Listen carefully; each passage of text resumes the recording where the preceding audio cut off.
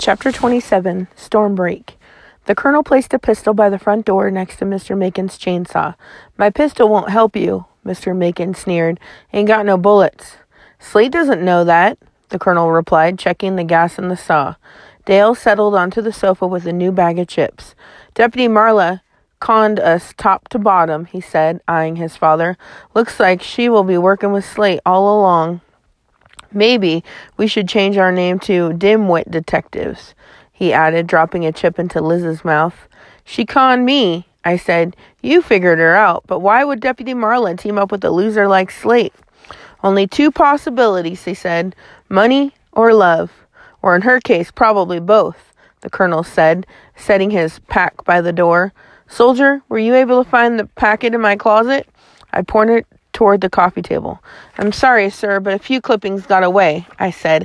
"It's hard to flatten tires and do paperwork at the same time." "Truer words were never spoken, my dear," he said. He picked up the packet and disappeared into the kitchen. I found him at the kitchen table a short time later. His candle flickered low, and he rested his forehead in his hands. He looked up, candlelight playing across the lines of his face. "Soldier," he said, straightening the clippings. I slipped into the chair beside him and waited. "I will be honest with you, my dear. When Lana told me about these papers, I hoped she was just being dramatic. But after looking at them, I realized I was somehow involved in Slate's robbery," he said, his voice thick with grief. "I can't imagine I'd have these notes if I weren't. Apparently, Slate had at least one accomplice. I hope I'm not that man, but we have to prepare ourselves.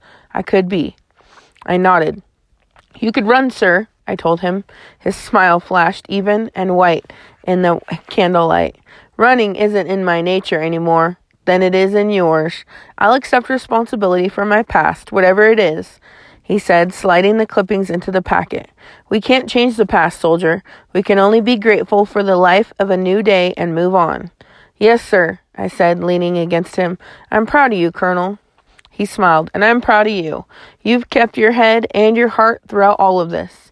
You've shown uncommon courage. We'll just need a little more courage to see this thing through." As the storm wore on, Dale and Liz napped. Mr. Macon sulked and Miss Rose prayed. The colonel paced like a leopard. I picked up volume 6 and a pen. "Dear upstream mother," I wrote. I crossed out the words. "Dear Miss Lana, hold on. We'll find you. Mo." As the hurricane roared, the colonel patrolled. Once he stopped by a window. He winced and leaned forward, his forehead gently bumping the glass. "Colonel?" I said, rushing to him. "Are you okay?" He put his wiry arm around me. "I am, but this feels so familiar. The storm, the danger." Rain lashed the window. He looked across the room to Miss Rose, who'd settled on the settee with her eyes closed. "She's praying," I whispered. He waited until she opened her eyes. "Rose," he said, "I think the storm's breaking." "Of course," she said, taking the Pinto's keys from her pocket. "I'll take the back road to Jesse's, rather than going through town. I have less chance of downed trees in a forest than out in the open, where the trees stand exposed. I'll have to cross just one small cleared field, where the winds will be strongest. I'll come in by the crash pine and drive that lane along the river." He looked at Mr. Macon.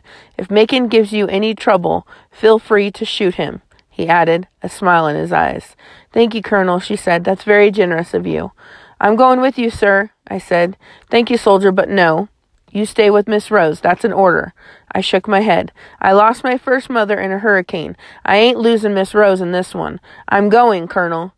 Dale sat up on the settee. "There's no point arguing when she gets like this," he said. He sighed and scanned the cords binding Mr. Macon's hands and feet. "You're safe, Mama," he said, his voice soft. "And Mo and me are partners. I'm going too." I won't say it was my finest hour, but it was stacking up pretty good. I stood at attention, more or less, until the colonel nodded. "Rose," he said, his eyes questioning. She hesitated. "Colonel, you have to promise." "With my life," he said. "You're taking those kids with you?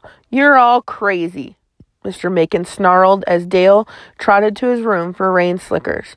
"That boy's a coward. He ain't going to be nothing but in the way." The colonel shook his head. "A coward? Dale's already twice the man you'll ever be," he said, slipping the pistol in his pack. Here, Mo, Dale said, tossing me a rain jacket. The colonel grabbed the pack and chainsaw, opened the door, and pushed his way out onto the porch. As we watched from the window, he staggered down the steps, the hurricane shoving him like a schoolyard bully. He pried open the Pinto's front door, swung the chainsaw in, and then folded himself into the car like a contortionist. Miss Rose fussed with our rain jackets until the Pinto's headlights flared. "I'll hold the door," she said. "You hold on to each other and go to the passenger side. The colonel will help you." She tried to kiss Dale, but he ducked. "Aw, Mama," he said, shrugging away. "Don't you aw, Mama me," she said. She opened the door and held on as we scampered into a wall of wind. It clutched at us, slid us across the porch like skaters. "Hold on!" she shouted. Dale grabbed my arm and we shoved our way down the steps, the wind pushing, tripping, grabbing. "Well done," the colonel said as the wind slammed the door behind us. Dale dove into the back seat and we took off at a snail's pace. The colonel hunched over the wheel as he crept down the drive and onto the road. Hurricane Amy pounded our little car with both fists. "It's like riding in a drum," I shouted, wiping the fog off the windshield.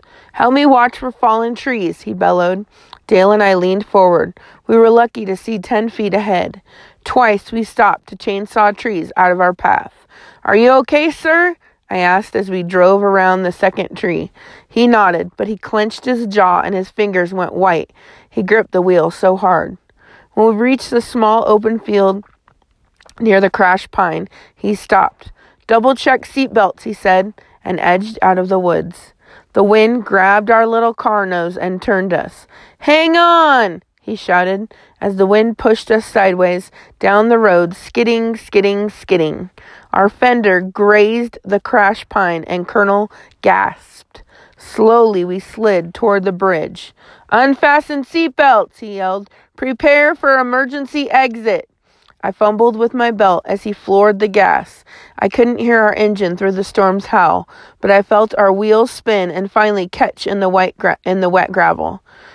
We fishtailed past the bridge, the beams of our headlights dancing jagged through the trees as we bounced onto the lane leading to Mr. Jesse's. The trees blocked the wind again, and I could hear Dale singing himself calm in the back seat. We inched on to Mr. Jesse's drive. "We'll leave the car here," the colonel said. He held his door as we struggled out after him. "No flashlights," he said. "Stay behind me. No noise. Be careful." We bent low, crawling over fallen trees and slipping through wet grass to Mr. Jesse's porch.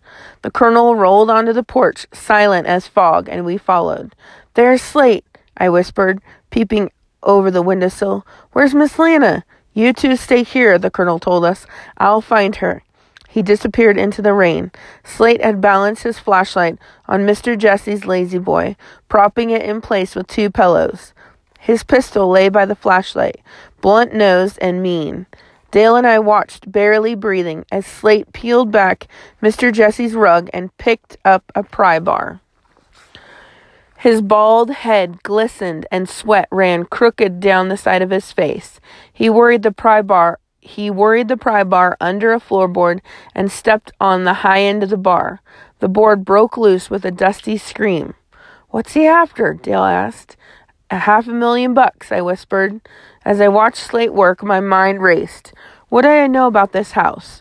Old, wood, sitting 2 feet off the ground on brick pillars. Or was it? "Is Mr. Jesse's house underpinned?" I whispered. "Yeah," Dale said, as Slate pried the third board free. "Solid brick. Why?" Slate pried board after board free. When he had a gap large enough, he grabbed his flashlight and leaned into the space, peering into the darkness beneath the house. "Attack!" I whispered, but the colonel said, "Field command, attack!" We snuck through the door and across the room. Slate knelt before us, grunting like a pig, as he shone the light beneath the floorboards. I pointed to Mr. Jesse's massive oak coffee table. Dale crept toward it. "Go!" I shouted, placing a perfect flying front kick on Slate's backside. Slate bellowed as he drove head first beneath the house.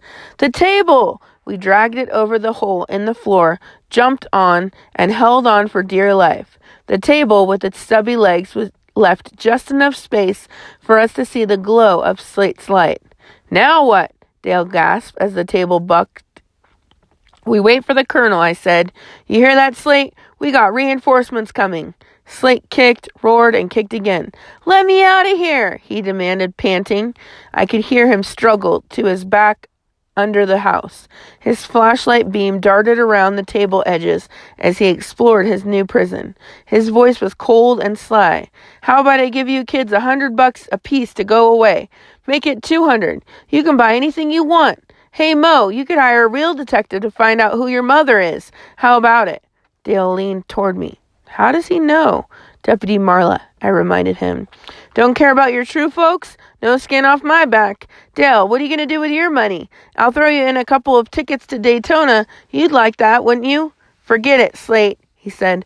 "What do you think? I'm stupid? I think you're your father's son," he said, his light darting frantically around his prison. "Let me out of here," Slate roared, pushing up on the table. The table rose into the air and tilted, toppling us to the floor. "You think you're taking me down?" he shouted, his hand closing around my ankle and dragging me toward him. "Let her go, Slate," the colonel shouted, jerking me out of the way. He shoved Mr. Macon's empty pistol into Slate's face. "Tell me where Lana is, now." "How should I know?" he snarled. "I don't know where she is, and I don't care." The overhead lights flickered on. "Wow," Dale said, blinking like an owl. "Even dead guys get their lights turned back on before we do." I peered at the bloody bandage on Slate's hand and the cut on his hand. "Looks like you had an accident," I said. "That lunatic mother of yours hit me with a lamp," he sputtered. "She nearly killed me." I grinned. "I guess that explains all the blood at the ballot place. Too bad you didn't bleed to death." Dale nodded. "You might want to ask the prison doctor for some stitches for that hand, Mr. Slate. That's one good thing about hard time. Free medical." "Slate, put your hands behind your head," the colonel commanded. "Mo?" "Got it, Colonel," I said, yanking an extension cord out of the wall. He tied Slate's hand and handed me the empty pistol. "Keep this pointed at him." "Do you think it's safe, sir?" I asked. "I've been going through an awkward stage. I hope my finger doesn't slip," I said as the colonel dragged Slate into the room. "Dale," the colonel said, "tie his feet, son." "Yes, sir. I have Boy Scout skills." Dale kills me. He went to Boy Scouts twice before Mr. Macon refused to buy him a uniform, and he had to drop out. Dale has Boy Scout skills like I got a Harley. "Now," the colonel said, taking the gun, "I'll ask again. Where's Lana?" "She got away from me and ran," Slate said, ducking away from the pistol. "I don't know where she is." "I do," a voice at the door said. "Star," I gasped. Star stood in the doorway, his pistol drawn. "Friend or enemy?" The colonel turned and pointed his empty pistol at Star. "She's right here," Star said, stepping aside. Miss Lana ran toward me, her arms open. "Thank God," the colonel murmured as her arms wrapped around me. "Thank God."